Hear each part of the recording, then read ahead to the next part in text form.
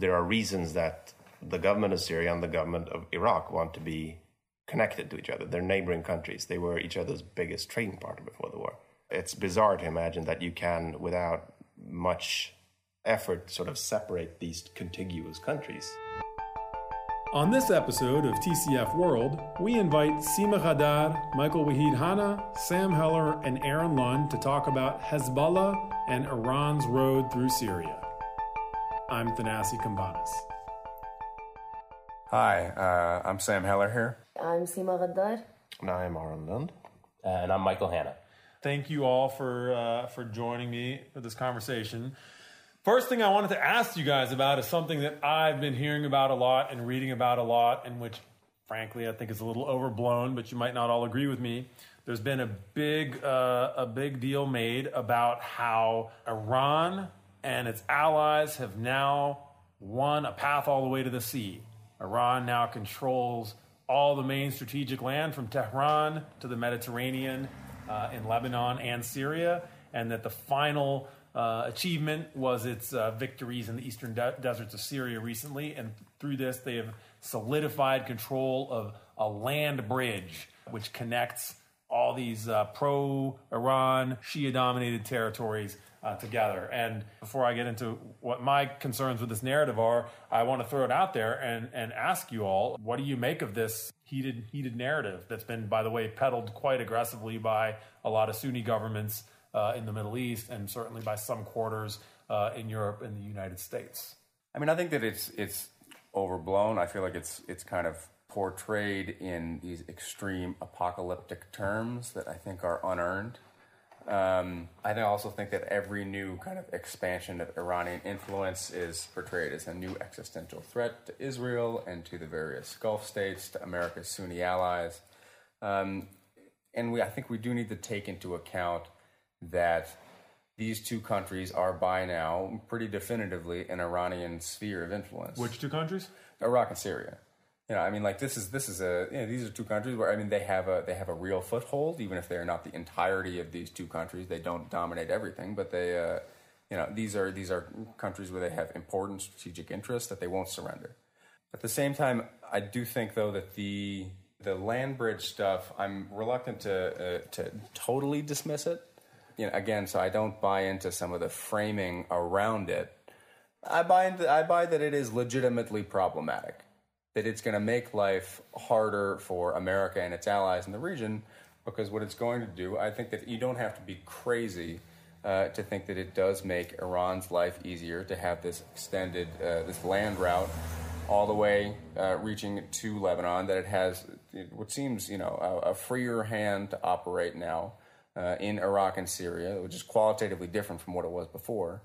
And then now, if they want to run weapons to Hezbollah in Lebanon, they can move them over the entirety, basically, of Syria. Okay, so that's where I call horse doo-doo on that argument, because first of all, we have these governments in Iraq and Syria that have been pro-Iran the whole time anyway, and we have this other government in the region, the Israeli one, which is very anti-Iran and Hezbollah, which will bomb any major weapons shipment that it can find out about that's being trucked around towards Hezbollah. So if you're Iran, you fly weapons right now from Tehran to Damascus, and then you drive them that last hour into Lebanon, and some high percentage of those shipments still get interdicted and blown up by the Israelis. I think it's a lot harder to keep track of that if you're just watching that one highway route from Damascus to Beirut, or Damascus into Lebanon, than if you are watching the entire road network of Syria, in which whatever shipments they are kind of disguised as or commingled with commercial shipping,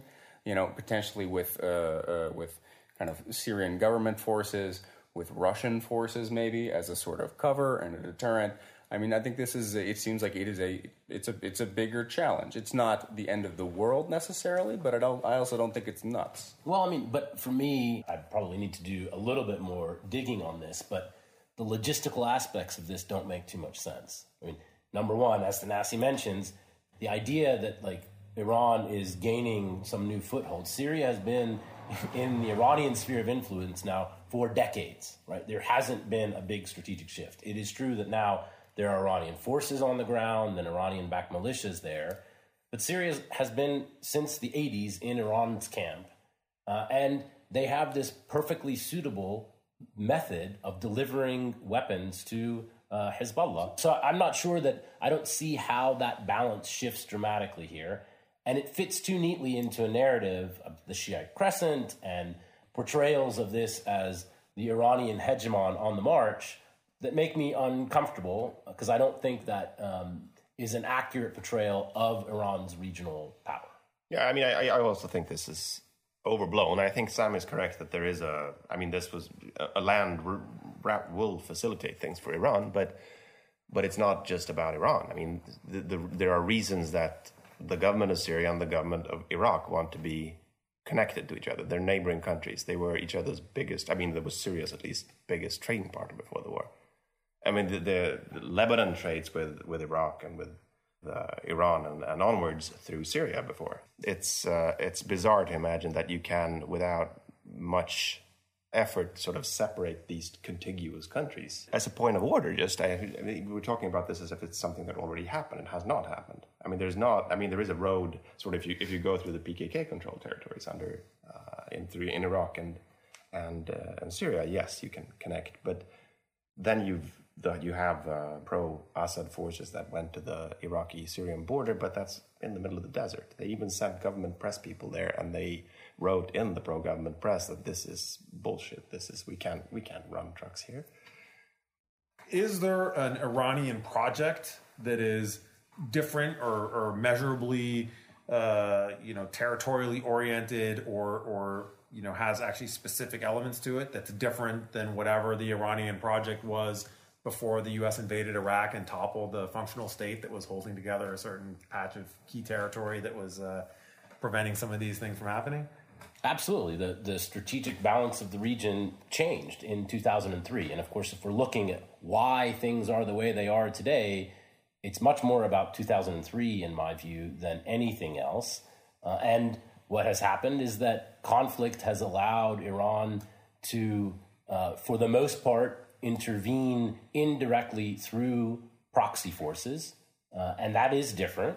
It is more along the lines of a Hezbollah model where they have allies on the ground as opposed to relations with the central government. And of course, as we've seen in the Syria conflict as it has progressed, there are Iranians on the ground. And so that is, I think, something we should take note of, particularly because it seems to be, for obvious reasons, something of a red line for the Israelis. And so, set aside the land bridge, militia forces and Iranian-backed forces close to the Israeli border, I think that is an issue. And I think that's distinct from the notion of the land bridge as the kind of geographic link. So let's talk about this, the Hezbollah model. Seema, you did some research recently that was, I think, very interesting about what Hezbollah is doing in this border area between Lebanon and Syria in terms of fighting militants and in terms of stepping into some roles usually reserved for states in terms of resettling refugees. What is Hezbollah doing up there in the borderlands, and how has their status evolved in that area after 5 years or 6 years of war in Syria? I mean, I think Hezbollah is still a little bit conflicted about how it wants to portray its growing regional role. It's definitely something they're not afraid to admit that is a lot more important to them than it was before. But the problem with that is, to the media, they're still not sure as to how much they want to show that they've already not replaced, but they've already taken governance, at least part of the governance of a lot of the border areas on the Syrian side. Sorry, didn't they actually take charge of resettling a group of Syrian refugees into the Syrian Kalamun last month? Yes, they did. I mean, publicly they make sure that they always say we're not replacing the Syrian regime, but from their actions, it seems like they are doing that somehow, at least in the border areas where, for example, in Arsel, what they did was that they resettled and that was negotiated not with the regime, but with the Lebanese military to resettle around 50 families. And these families were handpicked by Hezbollah and between sort of notables that are close to Hezbollah and close to certain Syrian figures in that town, which is called Asaid al-Warid. And no one had known that was about to happen until it did, and until Hezbollah's War Media Center released a report about it. So I mean, this just raises the question as to how far is Hezbollah really involved into the Syrian, involved in governing these Syrian villages, or how far is it taking control over these negotiation settlements?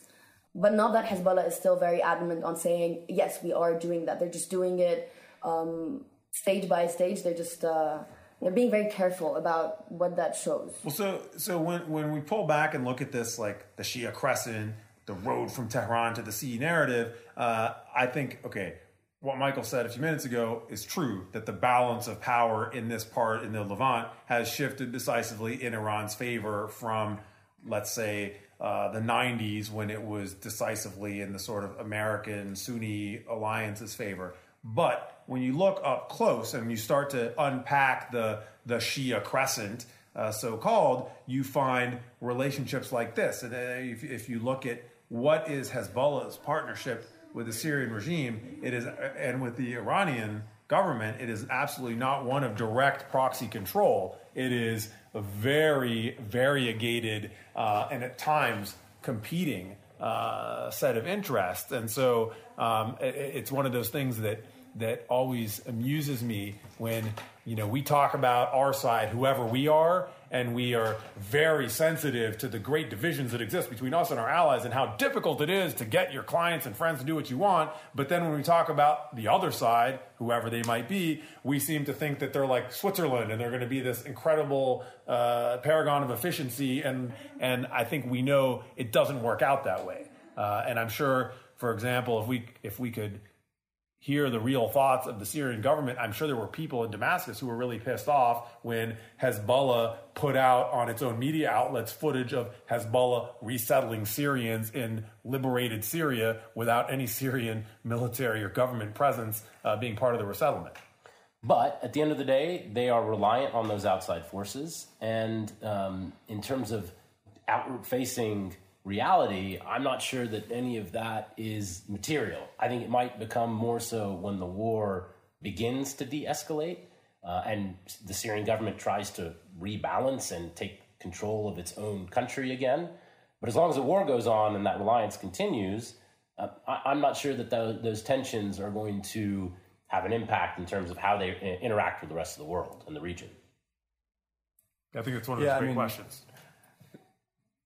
I mean, what I've heard is that secondhand or through people who kind of interact regularly with the regime, is that they recognize by this point that their association with Iran is actually a huge political liability. That in some ways it's more toxic to a Western audience than the regime's own kind of conduct and behavior.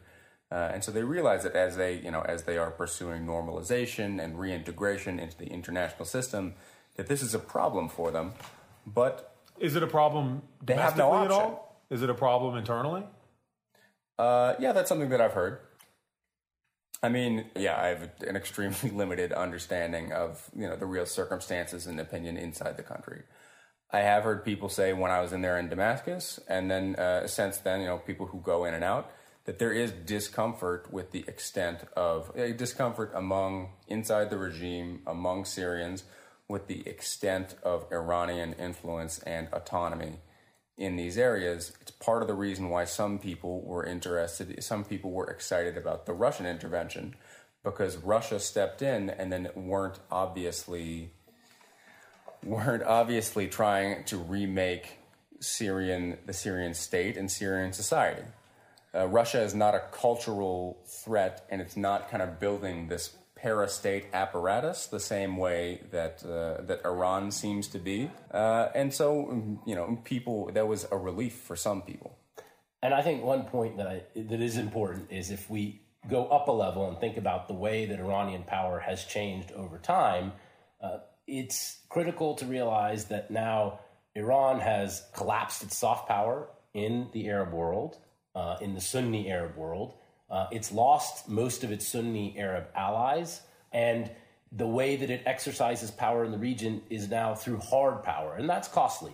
It might not be as costly for the Iranians working through proxies as it might be for the Saudis working in Yemen directly, but it imposes limits on what the Iranians can do in a way that didn't exist prior. Is that true, Seema, for Hezbollah inside Lebanon, that hard power has now eclipsed soft power as their primary vector of influence? I mean, at least in Lebanon, no, they're still sticking to their model of soft power because, I mean, their position in Lebanon now is a little bit flaky because what they're trying to do continuously is to show support for the army and to continuously show support for the state. And I think that sort of diverts the attention away from what they're doing in Syria. So if they were to put things, whatever is happening on Lebanese grounds at the border with Syria, if they were to put things in the hands of the Lebanese state, and they continuously reiterate, we're going to evacuate from the Lebanese lands, and that's what they did a couple of months ago, and we're going to give the army back control for the outskirts of Arsel, which is a border town, when they don't, when obviously they're still trying to cleanse the outskirts of Arsel, and they just redeploy to other places. And that's sort of just to divert the attention of what is happening, for example, in Qusayr. What is Hezbollah's role there? Why is it that there is no information going in and out from that village? What is happening in the Qalamun villages? Who is in control of these governance structures? Who is doing the resettlement? Who is negotiating with opposition groups? And I think the more that they put to rest the concerns of politicians, especially those from like the 14 bloc or from the Future movement, about what is going on on Hezbollah's role in Lebanon, the more that they wouldn't ask a lot of questions about what's going on the Syrian part.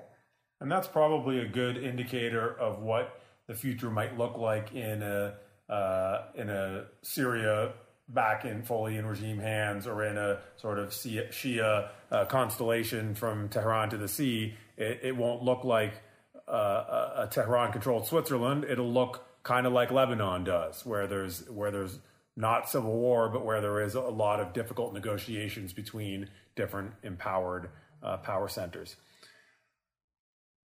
Well, that wraps up this edition of the Century Foundation's Foreign Policy Podcast. I'm Thanasi Kambanis.